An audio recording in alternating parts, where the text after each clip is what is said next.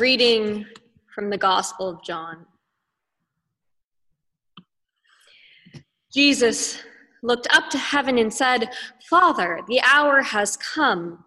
Glorify your Son, so that the Son may glorify you, since you have given him authority over all people, to give eternal life to all whom you have given him. And this is eternal life, that they may know you, the only true God, and Jesus Christ, whom you have sent. I glorified you on earth by finishing the work that you gave me to do. So now, Father, glorify me in your own presence with the glory that I had in your presence before the world existed. I have made your name known to those whom you gave me from the world. They were yours, and you gave them to me, and they have kept your word.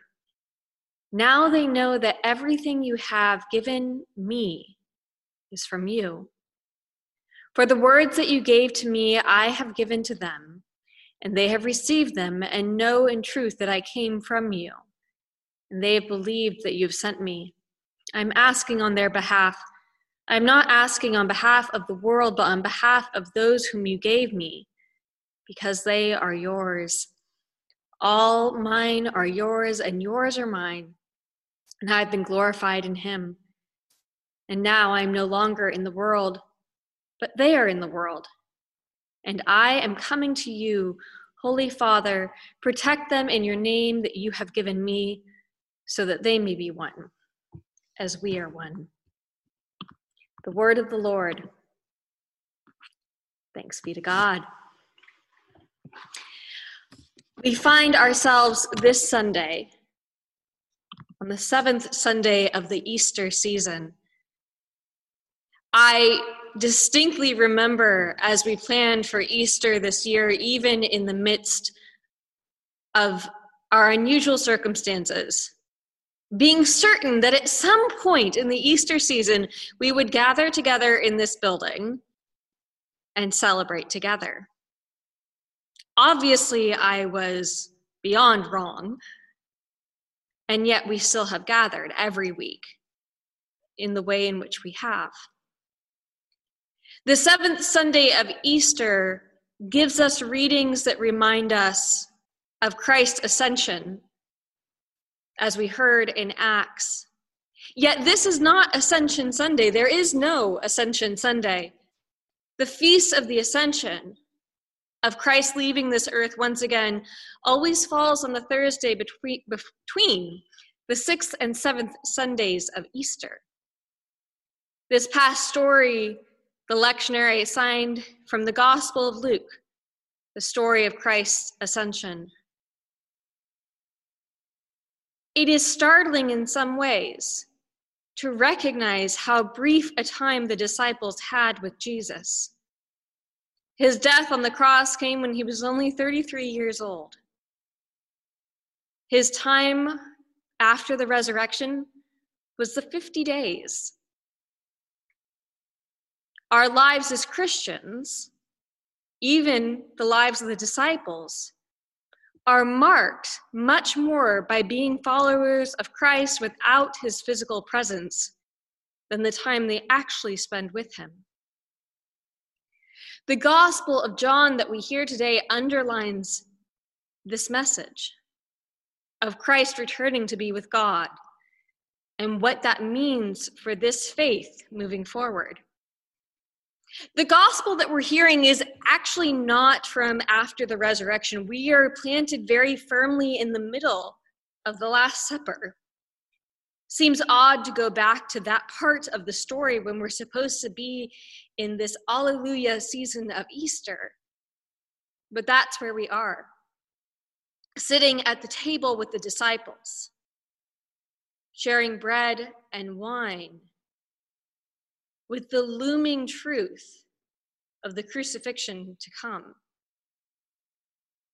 And yet we hear Jesus speak words of comfort of his presence, his realness, his message, even with the shadow of all that is to come hanging over them. In that way, we can see ever so clearly the fact that these Gospels were given after all had been said and done, with that pastoral perspective of hindsight, sitting with the disciples, sitting with the authors, to comfort those who would grieve, to comfort those who would be sitting in times of uncertainty, to comfort those who are facing a future that looks nothing like that which we planned. This week, churches have been of particular interest in our media and our politics. And trust me, I know how dangerous it is to mention politics in the midst of a Sunday sermon. A statement was made about the need for churches to be opened, the essentialness of churches. Now, I am not going to debate here whether or not church buildings should or should not be open. But I find it ironic that a statement such as this would come in the midst of our Ascension readings and the end of the Easter season. Because every single Sunday we have gathered. It may look very different than what we are used to, but we have gathered. Our building, yes, is closed, but the church has indeed been open. The work that we have done, gathering in prayer, serving the least among us, being in community, being followers of Christ, none of that has stopped. The church has adapted and changed. But we are open. We are alive. We are Christians regardless of any status of a building, regardless of any status of a liturgy. In fact, I think this time has been a great reminder for Episcopalians, though we love our liturgy, and certainly I love our liturgy and traditions, that we are so much more than the way we have always done it. That our faith is so much more than an hour and a half on a Sunday morning.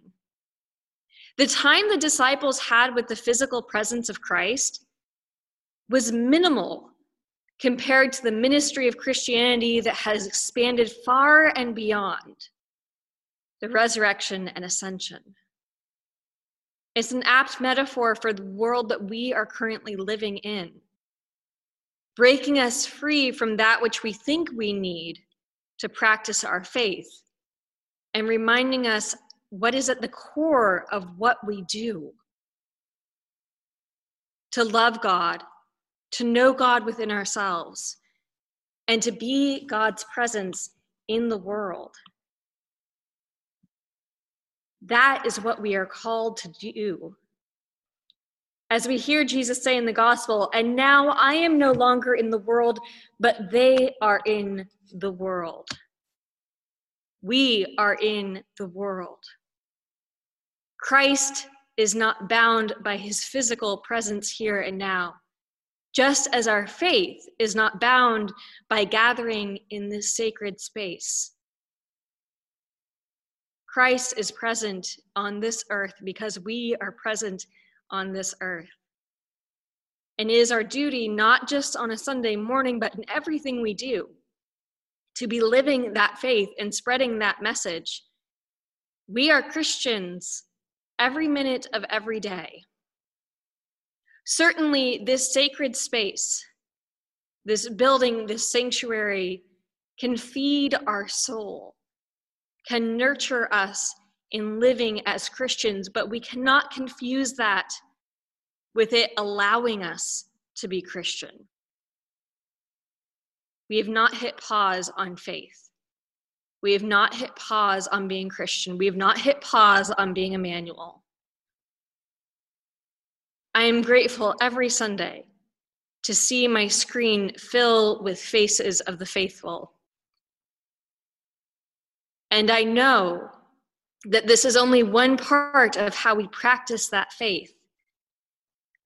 The most extraordinary Christians throughout history have been Christians outside of their buildings of worship. This week, I've been particularly thinking of Bonhoeffer, a famous German theologian, on my mind as we've been continuing our Jewish-Christian relations class, whose mark of faith and extraordinary work in this world was continuing to fight for the Jewish people, to push against the Nazi regime, to speak the truth of the gospel that he knew. His faith, we know in history because of how he practiced in his social justice and in the world far and beyond the walls of any Christian building. His faith expanded him to speak out and to be in the world in a holy Christian way, to be Christ in the world in the midst of an incredibly dark time. There are places around the world being ravaged by this illness, by fear and uncertainty. How will we be Christ in the world far and beyond our building? Because Christ remains in this world, because we are here. An extraordinary honor and perhaps a daunting burden, but one we are equal to because we feed ourselves in the gatherings such as we do here and now, not so that we can be Christian. This is not our defining moment, but to support us in being Christian far and beyond this space.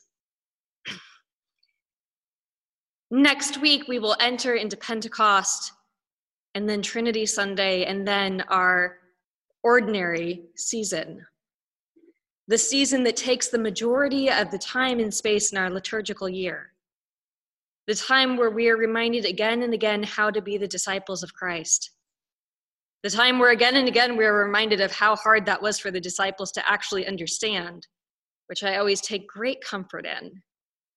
It took a lot for them to get this, and they still probably didn't get it even when Christ was gone. But they lived it and they practiced it. We are transitioning now into the daily work of being Christian, of the work that has been put back on us in our calling to be the followers of Christ, not just to sit and listen, but to go and act. Perhaps now more than ever, we need that call to go and act, to be the hands and feet of Christ in the world, because it is so desperately needed, because it is so desperately wanted, and because we cannot sit back and wait for someone else to do it. It is us, the hands and feet of Christ, that are called to this work. So regardless of when this building opens or doesn't, the church indeed is open and alive and well. The faithful pray and gather. The faithful do the work of Christ in the world. And we support each other in that work because we are in this world together. Amen.